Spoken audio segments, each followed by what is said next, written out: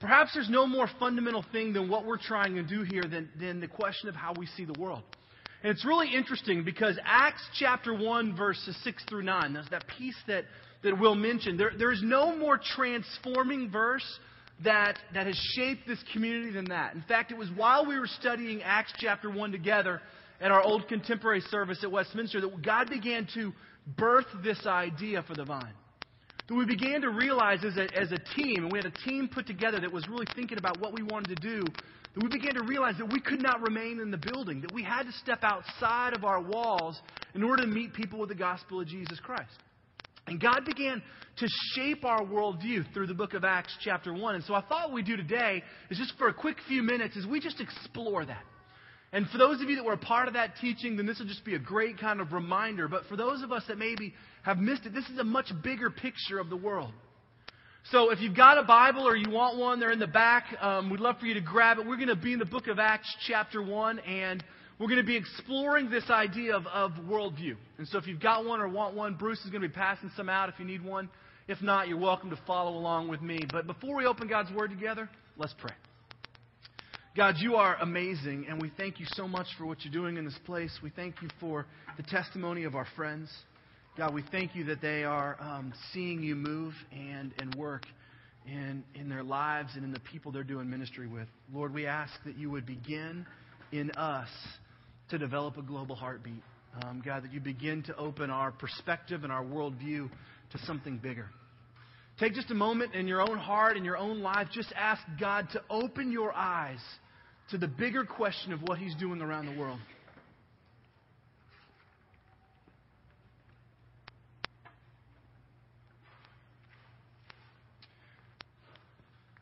And take a moment and just pray for somebody else. Maybe you know their name, maybe you don't, maybe you think that's kind of weird. Just pray for them. Just say, God, I want you to do something in their life today.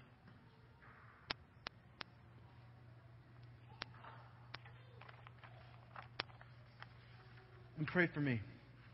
Pray that I'm up here to no selfishness or self-righteousness, just an empty and open vessel that God can use. God, you're really good, and we are so blessed by you. So make your word penetrate our hearts this morning, God, and challenge us to ask a bigger question. In Jesus' name, amen. So Acts chapter 1, and Will kind of gave you a little bit of background, but here's what's happening. The risen Christ has actually appeared to the disciples. The disciples and a few others are gathering, and they're just kind of waiting. They don't really know what to do next. And they're waiting, and it says that Jesus showed up in their presence and spent 40 days teaching, sitting with them, talking with them. And this little interaction is one little action that we have. But can you imagine being part of that 40 days, the things that Jesus was sharing with them? But Jesus is sharing with them, and this is one of those interactions that happens in Acts chapter 1, we're going to start in verse 6. So when they met together, they asked him, Lord, are you at this time going to restore the kingdom of Israel? He said to them, it's not for you to know the times or the dates the Father has set by His own authority, but you will receive power when the Holy Spirit comes on you. And you will be my witnesses in Jerusalem and in Judea and in Samaria and the very ends of the earth. And after this, He was taken up before their very eyes, and in a cloud hid Him from their sight. They were looking intently up into the sky as He was going, when suddenly 2 men dressed in white stood beside them and said, Men of Galilee, why do you stand here looking into the sky? The same Jesus who has been taken from you into heaven will come back the same way you have seen Him go. So Jesus has spent 40 days with these disciples, just kind of talking and teaching, meeting together in this room. And He starts to talk about the Holy Spirit, the promised Holy Spirit that was going to come. And in Acts chapter 2, we actually see God fulfill that promise, bringing the Holy Spirit at Pentecost. But Jesus is talking about this Holy Spirit. And the disciples have this long-standing connection from the Old Testament that when the Holy Spirit comes, there was going to be something that was happening in the life of Israel. We learned that from the book of Joel. But Jesus is saying the Holy Spirit's going to come as promised. And the disciples begin to ask the question that was on every mind of all the Jews. And that is, at this time, are you going to restore Israel to a political power? Because you remember the life of Christ. The Jews are waiting for a political king. They wanted a king to come in the line of David and free them from Rome and reestablish their power so that the world will look at them again and say, man, Israel is the powerful nation it once was. Because remember, they were being held captive by Rome. They were under someone else's rule. They thought that this Jesus, this Messiah who was going to come, was going to restore Israel. And that was really the singular view. They were all just waiting for that. And so the disciples asked the million-dollar question, which is, Jesus, when the Holy Spirit comes, is that when the kingdom of God will be restored to Israel, that you will renew our nation? Because see, the disciples and all the people of Israel really had a singular worldview, and that was, when are you going to redeem us? When are you going to restore us? For thousands of years, we've been waiting. We've been hoping for this promised Messiah, and you finally came, and now is our turn. It's now our time to be raised up. And so they were waiting for Jesus to say, yes, now's the time. But instead, Jesus does something really different. He actually responds to them in a very different way. And in verse 7, he says this. He says, it's not for you to know the times or the dates that the Father has set by His own authority, but you will receive power when the Holy Spirit comes on you, and you will be my witnesses both here in Jerusalem, Judea, Samaria, and the very ends of the earth. Jesus says, listen, it's not for you to know what God's going to be doing on His own authority. All right? But when the Holy Spirit comes, you will receive power, and you will become my witnesses. Now, this is a really interesting answer because the Jews are waiting for Jesus to say, yes, I will restore the nation of Israel, because that's what their heartbeats were about. We want to be redeemed and restored again. And likewise, I believe that as a people, as a Christian culture, we've oftentimes made our lives about us. And we have a very singular worldview as it relates to me.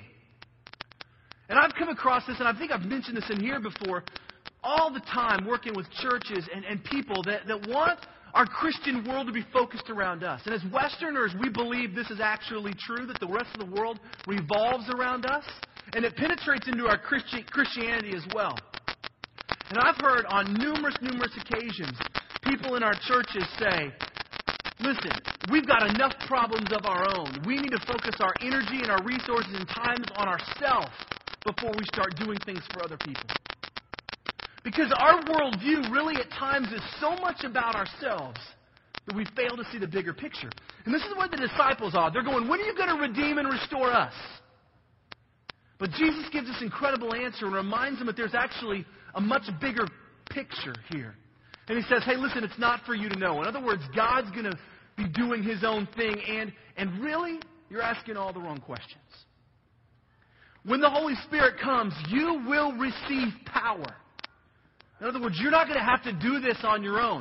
I mean, the disciples are fearful. They're waiting in this room. Jesus has been crucified. He's come back to spend time with them, and they know He's going away again. And then what happens? Jesus, what happens when you leave us? What are we supposed to do? And Jesus says the Holy Spirit's going to come, and you're going to be empowered. In other words, you're not going to do it on your own. And He says, you will become my witnesses. You will be my witnesses. Now, if you think about the word witness, the word there is actually a law term. It's a Greek term that literally is used in law circles. And it really means that it means in English, which is you will testify to what you know. Now, oftentimes we think that telling people about Jesus is about a systematic approach to talking about things that we're not really comfortable with. But really what Jesus is telling the church, which is this small gathering of people of about 100 right now, He's saying, just testify about me. You will tell the world what you know. Now, if you think about it in terms of a court of law, if you put a witness on the witness stand, they're there to testify only to what they know. What did you see? What did you hear? What were you a part of? What if we thought about evangelism in terms like that? Do you know that our only call is to tell the world about what we've seen, what we've heard, and what we've been a part of? Our call is not to talk about the things that we don't understand or we don't know. And so oftentimes we think that evangelism is for somebody else. It's somebody else's call because I'm not comfortable with whatever that means. But Jesus says that you will be my witnesses. In other words, you will testify to what you know, what you've heard, what you've seen. What changes lives are people that stand up and say, this is what God did in me. Not people that would necessarily give up and give a 28-part kind of thesis on why God should exist. If you're anything like me, you want to hear from somebody that says, I met God. He changed me. And that's what Jesus is telling the disciples to do. He says, just go tell the world what you've witnessed. Because the powerful tool at the time was actually the disciples saying, I have seen Jesus. You're not going to believe it. I walked with this guy. He showed up in our room and he said, it's me. And I touched his hands and I was there when he was killed. And I was standing there when he was raised. I don't have all the answers. I don't know why God works this way, but I can tell you this, Jesus is real. I was sitting in it was more of a restaurant coffee shop in Austin one time, and I was with two friends, and we had just done this churchy thing, and we were having dinner, and our waiter came over, and he asked, what we were having, and then he asked what we were doing, because he just was curious. We were talking about God and the thing that we had done, the service that we've been a part of, and he asked what we were doing. So we started talking about God, and he was like, I don't really believe in God. And then we said, why? And he goes, because I've never actually seen someone that's met him that's any different. And I started thinking about that. I mean, this guy was not looking for a story about God that was real cerebral and it was up here. He was looking for someone that actually met God and it changed them. Which is really what we're called to do. We're just called to tell the world what we know. Which is, listen, man, I don't know all the right answers about God and Christianity and the Bible, and I sure can't tell you how many chapters there are in the book of Amos, but I can tell you this. God is working in me. Some of you are going, Amos is a book in the Bible? It's actually the book of the Bible that mentions the word fire the most, by the way. Just the ridiculous things you have to know to be ordained. So they want to know about lives being changed. So Jesus says, and here's actually the plan. You're going to be my witnesses right here in Jerusalem. Now, Jerusalem was sort of the Jewish center. It was where they lived. It was where their lives were. He's saying, you're going to testify to people right here. And there may not have been a more hostile environment to the gospel of Jesus Christ than right there in Jerusalem. But he says, you will be my witnesses within these walls, right where you stand. He said, you will also be my witnesses in Judea, which is sort of the bigger countryside. Judea was a region. Okay, it was an area. He said, it's what existed beyond the walls of Jerusalem. And Jerusalem was a walled city to keep people out. He says, you will be my witnesses outside of these walls in the surrounding area. You will also be my witnesses in Samaria. And Samaria was an area, a region that the Jewish people hated. They hated it because they believed the Samaritans were a mixed blood race. They believed that they were a mixture of Jewish blood and Gentile blood. And therefore they were unclean and impure. In fact, a good Jew, if you will, wouldn't even step foot on Samaritan soil. In fact, if they were traveling north from Jerusalem, literally they would go across the Jordan River 30 miles out of the way on foot to walk around the country so that they didn't have to step in it. Around the air, it's meant to step in it. We know Jesus in John chapter 4 just cuts right through. He meets a woman from Samaria that we will actually talk about the next few weeks. But he says, you're going to be my witnesses in Samaria, in the place that no one else will go. That's really interesting, right? You'll be my witnesses in the place that nobody else will go, in the place that everybody else thinks is kind of a waste of time. And then he says, and you'll be my witnesses to the very ends of the earth. And at the time, the known world was much smaller and whatnot. But he was saying, as far as you can reach, the ends of the earth, you will become my witnesses. Now, this is really the call of the church. The call of the church is to witness to what we know about Jesus Christ. It's to live beyond our walls. It's to exist as a people group that says, I want to see the world know what I know about God. And I want to see you experience it for yourself. Because I believe the God that transformed me can transform you. And I don't have all the answers, and I won't pretend to, but I'll just tell you what I know. And that's that God is real, because I know it in my heart. And I just want you to know that. And for us, we can kind of associate our own kind of circles with what Jesus does. I mean, he says, you'll become my witnesses right here in Jerusalem. And we really have that in our community, right? In our city. We have the call to witness the gospel right here, right? Right up and down Western, right where you are at work. If you live in Edmond or Yukon or Norman or wherever, in your dorm room, wherever it is, your Jerusalem is your immediate area. It's right where you stand. It's the people that you come in contact with. And that's right. It means the people that you work with on a daily basis, you are the witness of Jesus Christ, how you live and how you talk. It says you'll also be my witnesses in Judea, which is the bigger picture. What happens outside of our city, our country, our state. You'll be my witnesses in Samaria, in the very places that nobody else will go. I could tell you some interesting stories, but we have a lot of those places even right here in Oklahoma City. I spent a lot of time in a Hungarian gypsy village in the eastern part of Ukraine, and area poor, desolate, desperate people. People won't even go in there. In Europe, the gypsies are a hated people group, hated. Nobody wants to be a part of what they are, and no one will even step foot in these little villages. Nobody will go there. There's no light. And when we spent time there, it was literally pure darkness. Evil and sin and pain and poverty. We're called to go there with the gospel.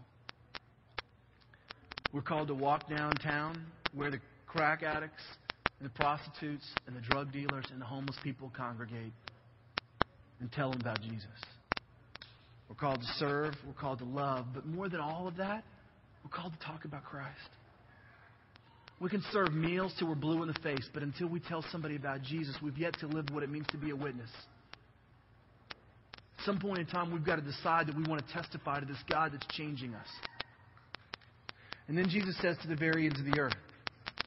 And that's really the partnerships that we're about. Partnering with people like this that have a heart for the bigger picture. So that we can be a part of the bigger picture of God. We do have enough issues of our own. We could spend the rest of our lives worrying about our own issues. And we will. But we also have a bigger call. It's a both and. So I wrote this little article for the Westminster Presbyterian Church newsletter, really around this same topic, which is how do you see the world? In order to bring it home a little bit, I put some things with the faces and with the numbers, because the truth is that we can talk about it, but until we realize that part of seeing the world through the eyes of Jesus means realizing that the things around us actually have hearts and souls and lives and minds and names. And then, as we heard, it's about the individual relationships. And I started just kind of looking around, and I realized that right here in Oklahoma City, on any given night, we have between 1,800 and 1,900 homeless men, women, and children that are sleeping in shelters or on the streets. Between 1,800 and 1,900 people a night right here. Do you know that in Oklahoma, the state, 500,000 people today will go to bed hungry? 500,000. Including 1 out of every 5 children. 1 out of every 5 children in our state will go to bed hungry. And do you know that this year, 2.2 million people will die worldwide because of waterborne illness because of their lack of access to clean water? Lack of access to clean water. That includes 5,000 children every day. That's 1 every 15 seconds. A child that will die every 15 seconds because they don't have access to clean water. Do you know that for $10,000, we can dig a clean water well in an impoverished country, Central America or Africa, and it will supply water for a village for 15 to 30 years, saving lives? Do you know that literally for $100, you can buy 700 meals and feed 700 people in the state of Oklahoma through the food bank? There are huge needs all around us.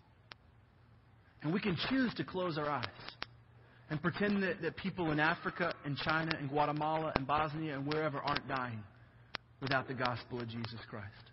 We can choose to not pay attention to the fact that we have close to 2,000 people that will sleep on concrete tonight.